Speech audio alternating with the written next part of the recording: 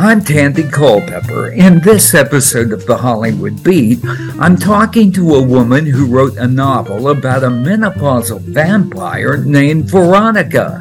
The book is called Forever 51, and the author is Pamela Skjolsvik. When I tell people about the concept of a menopausal vampire, they just hoot. How did you come up with that idea for Forever 51? A conversation with my son who was in the 5th grade, and he was like, what do you think would happen if like a vampire went to a tanning salon because they didn't like being pasty? And I'm like, I don't know. But then it got me thinking, I don't know, maybe because I was perimenopausal, and I'm pasty, what would happen if I went to a tanning salon and I was a vampire? Would that be a good experience? And that was kind of the little starting point. And I wrote the opening scene. Your 5th grade son? Yes. Asked that question. Yeah. So that was the kernel. That was the kernel. And, and I'd heard, nobody wants to read a book about vampires. They're totally, But I just couldn't help myself. It was vampires are never passe. They were for a while. It was like no literary agent wanted to look at a book about vampires. It was like, yes, send us your, fiction, but no vampires. So, I think I'm really used to writing things that nobody's interested in initially. Because menopause is a taboo subject in American culture. But wait. How did you come up with the idea that she would not only be a vampire, but be a menopausal vampire?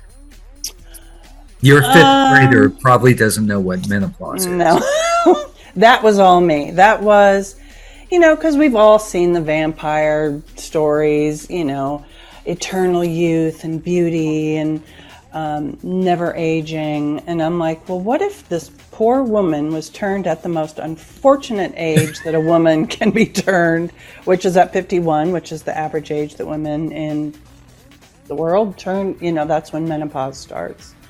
And I'm like, what would that be like if you had to be stuck in the body of a 51-year-old forever and experience hot flashes and like rage? I mean, it's real, Tandy. It is real. Ask any menopausal woman; she'll tell you. I don't think so. I think they might lash out at me. Talk about menopause. I think every woman is dying for someone to go, so how's your menopausal journey going? Veronica. I love the name. The Vampire Veronica. Was that a coincidence? No. I don't even know where. I don't know any Veronicas. I don't know. Maybe well, there was Archie and Veronica, the cartoon. So you came up with all these characters in there. She has a daughter. Mm-hmm. How did you people this book? Well, I wanted to, the whole concept of the book is that Veronica learns from her daughter, who she's been estranged from for many years, that she can become mortal again, but she's going to have to make amends to all of the people that she's turned into vampires throughout the years. And so I wanted to populate the book with a big variety of people, the first person she turns, she does it out of desperation and wanting to cling to somebody that she could love for, eternity, and then, turning someone out of rage, because she wanted to punish them, turning somebody, because they were a friend and she wanted to save them because they were dying of cancer. So all these people have different reasons, all these people are very different, and the reason she turned them, it's all different. She doesn't like doing it because she doesn't like that she's a vampire. She doesn't enjoy it. I'll just say that. She's ethical, though. She works in a blood bank. No, she does not work at Ingrid. Her daughter works at a blood bank. Oh, okay. Veronica is a hospice nurse. So that's how she feeds herself, is people who are at the end of their lives and they want to die quicker. And she will put them to death in an ethical kind, up the morphine and then drain them of their blood. Okay. So everybody gets what they want. Yeah. It's very transactional. Yeah. And, but then there's complications, of course, She has a husband or ex-husband, or I She can't has remember. she has a husband, Frank, who who Is he she met. mortal? He is mortal, and she attends AA. That's how she met her husband, Alcoholics Anonymous, because she tries to remain ethical with how she gets her blood, but when she slips, and she goes to AA to prevent herself from slipping and just killing someone out of rage. So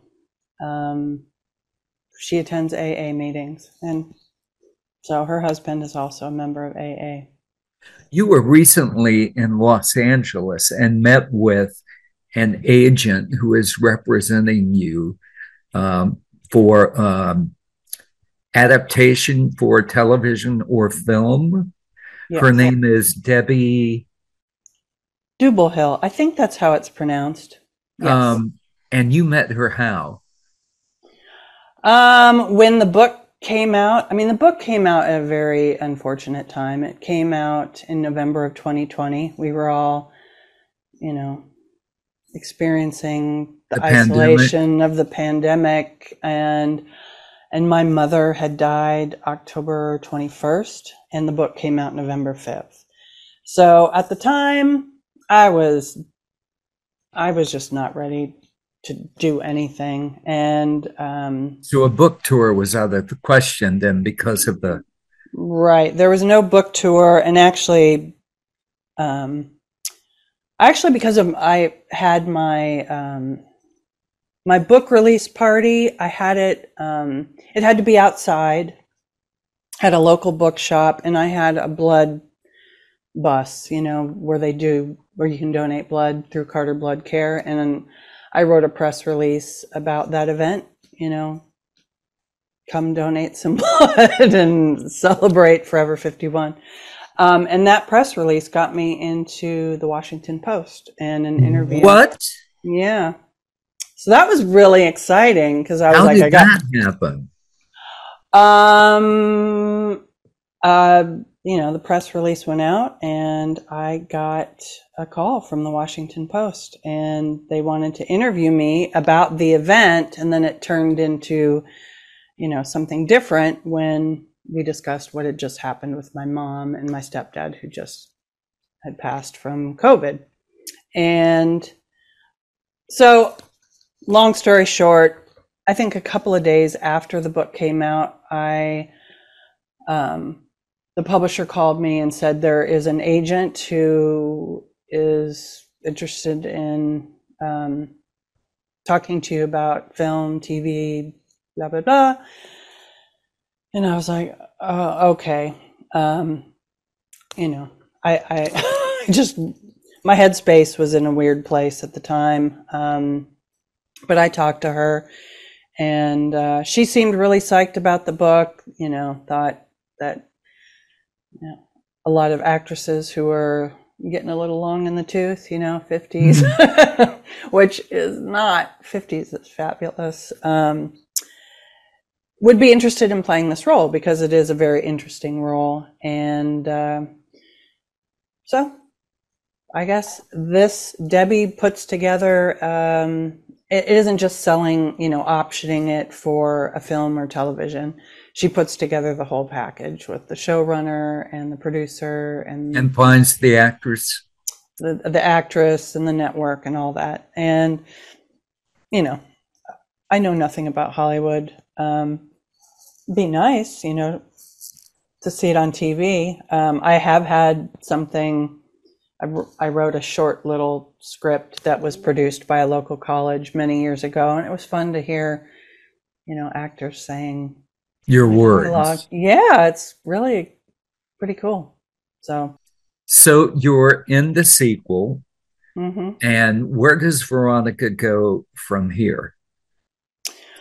Well, so the sequel is called Wasted on the Young, and spoiler alert, at the end of Forever 51, Veronica's companion, who she kind of takes under her arm, really because she needs her blood as they're taking this quest to find all the people that she turned into vampires. Her name is Jenny, and Jenny gets turned at the end of the book into a vampire. Jenny's dad is running for president. He's from Texas. And so Jenny in the book is in Wasted on the Young. She's kind of held hostage by the CIA because they don't want her to mess up her father's presidential possibilities. And she's a troublemaker. So it's kind of her journey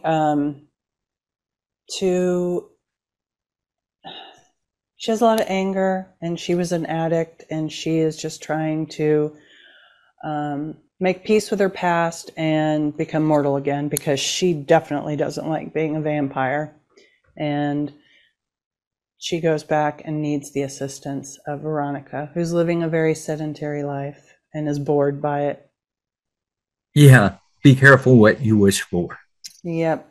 So you intend this as a 3-book series? Yes. do you have an idea where you'll be going in the 3rd book? Yes, because, well, that's when it's going to get weird, is because... wait. You've got a menopause vampire, and that's when it's going to get weird? Yes. Well, Jenny has to get Kevin Black's heart. That's the only way she can become mortal again. So that's what's going to happen in book 3, is it's going to be this quest to obtain that heart so she can become mortal.